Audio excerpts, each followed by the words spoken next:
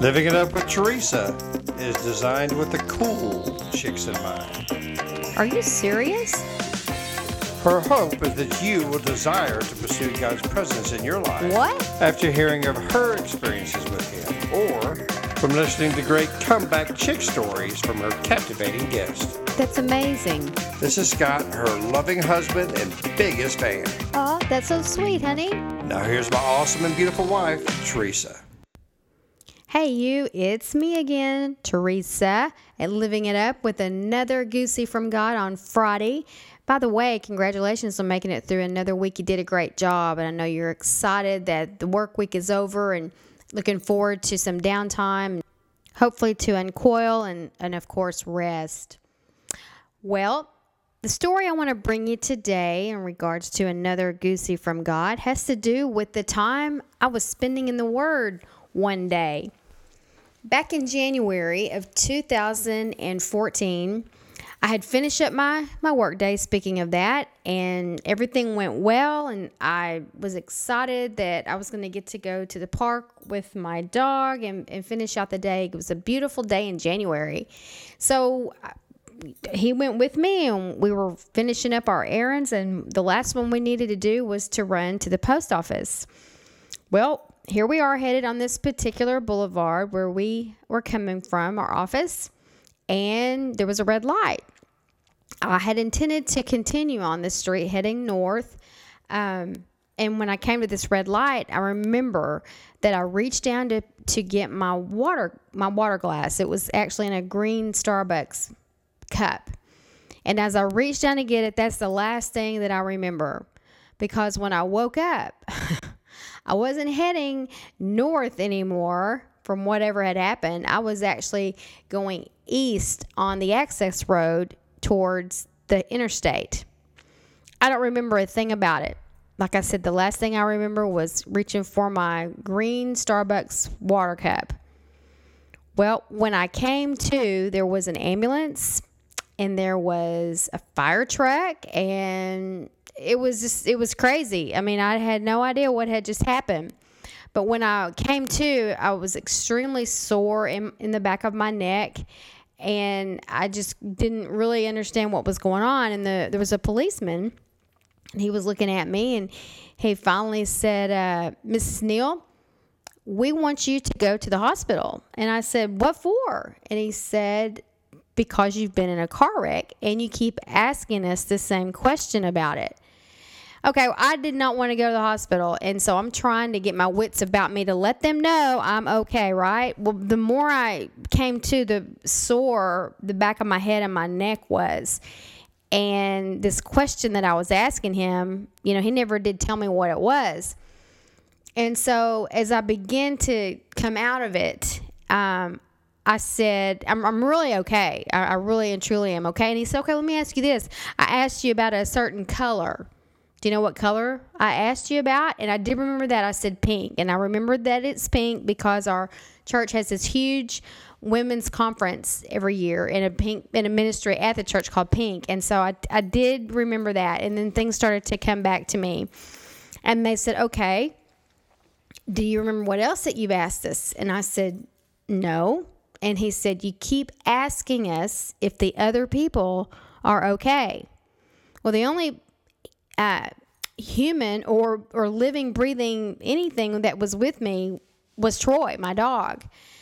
And I said, okay, well, is everybody else okay? Meaning there's obviously people that were involved in this. And he said, yes, but they're on their way to the hospital too. So by this time, my phone was ringing, and it was Scott. And the officer answered the phone, and he explained to Scott what had happened. And Scott said, well, I've been trying to call her for the last, I don't know, however many minutes, and no one answered the phone. And they said, well, we really want her to go on, to the hospital. And so by this time I had gotten out of the car. My car was obviously totaled. And I said, okay, let's go on to the hospital. So we went on to the hospital, and Troy again was with me. They loaded us up in an ambulance. He actually had on green pajamas. He was really looking pretty cute. No, but seriously, he did go with me in his green pajamas, and we headed to the hospital emergency room. Well, while we were there, they did all sorts of tests on me, and one of them that they did was a CAT scan of my head just to make sure I wasn't, having a concussion or there wasn't bleeding or anything. Well, all of that turned out to be just fine. And so thankfully, I was released from the hospital and I got to go home. And of course, they want you to be under observation for a few days just to, make sure that nothing else goes wrong. And that's understandable. And I was fine with that because it scared me to death. I didn't want to drive. Well, as a couple of days went by, I was back in touch with the hospital and they just said, we can't really tell you what happened. These kinds of things are mysterious and unfortunately it happens all the time. But what you might do is just go to your doctor and let him check you out. So I did. And one thing he recommended was that I go to a neurologist and have a series of tests done then, because I just did not want this to happen. Obviously, again, I could have just killed myself, but obviously there was other people involved. And when something like that happens that you don't remember, it is just terrifying to think it could happen again and you have no reason to even know why. My blood sugar was fine and nothing was wrong with me. So anyway, I went on and did all that I was advised to do and waited on those tests to come back, and that was fine. But this neurologist said that really by law I'm supposed to wait 4 months before I drive again. Anybody listening, do you know what that was like? That was 4 of the longest months of my life. But I was going to comply because I wanted to do everything I was asked to do. And of course we were praying through this and I just wanted to be obedient. So the next 4 months, I was without transportation. And like I said, my car was totaled and I was bound to my office. And I remember that before all this happened, I had been praying to go closer and deeper with God and really wanting to hear more from him in newer ways. And, and during that time of me being down, I got to do a lot of that. I got to do a lot more studying in the Word that I hadn't had the time to do before, not like that. So in the long end of the day story, I was glad about that when everything was said and done. So more time goes by, and those that were around me said, we think that you're going to be okay. Why don't you just go ahead and drive? But no, I just wanted to do what was suggested to me. And so that those 4 months rolled around and we went back to the neurologist and he confirmed. He said, I'm releasing you, drive. I don't have any answers for you either, but you check out and these things just happen. That's what everybody has told me. Well, I still didn't have peace about it. We prayed about it. We had our close friends praying about it and family. And so it was one of those situations I just really needed a word from the Lord, because this was a very strange time for me, knowing that I had endangered not just only my life, but someone else's. And I had a real problem getting back out there. So during this time of me being in the Word, I had been in the New Testament and I had been reading in Ephesians, but I want you to hear this. I got kind of an impression to go into the book of Acts. And so that's what I did. I had been in Ephesians for most of these months, but I just got an impression to go into the book of Acts. And I started to read in the book of Acts and came to Acts chapter 27, where Paul is sailing from Rome and for Rome, and they come upon a horrible, horrible storm.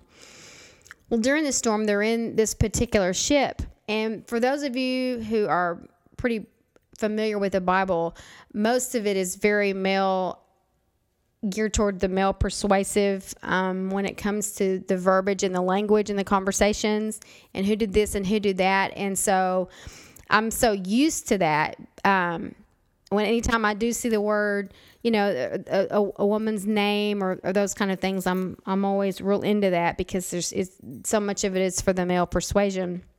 Well, as I continued to read this story, I came upon a particular verse.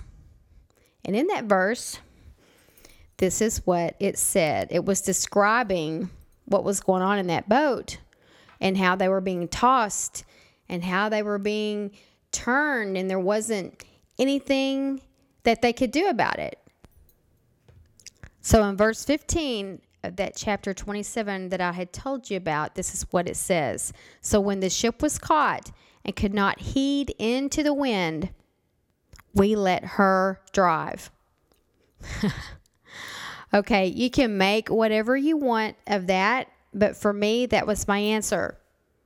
It was time for me to drive again. That was just one of those precious moments that I had with the Lord. It was a defining moment for me. It was one of the times He made Himself so real to me through Scripture.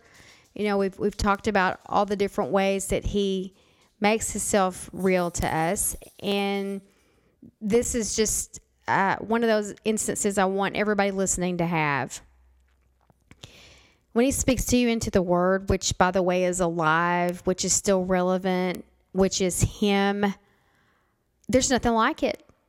And so I want to encourage you to get into the Word of God. If you have a translation that you don't understand, get one that you do. We teach a lot out of the Life Recovery Bible, but this particular instance I'm telling you about, I was just in my normal King James Version. It was the New King James Version. Nothing special. Had no study notes, no sidebars. It was just Him. And I think for me, that's what made it even more special, because I wasn't influenced by any study notes, by any sidebars, or any other commentaries in that Bible. And I do that quite a bit before I do any type of studying, is just get into my New King James Version and just read. So that was extra special to me, like I've already mentioned. There is no reason at all for that, except that God loves me. And God loves you too. And He is just waiting to speak to you through His Word. And that's what this is all about today. This is a particular instance that I want you all to hear. Is it's another way that He will be so personal to you and speak to you, that is through the written Word. Okay? I don't want to take up too much more of your time. It's almost 13 minutes into this. It was just another one of those goosies I wanted to share with you in an effort to encourage you in this particular way to get into the Word of God.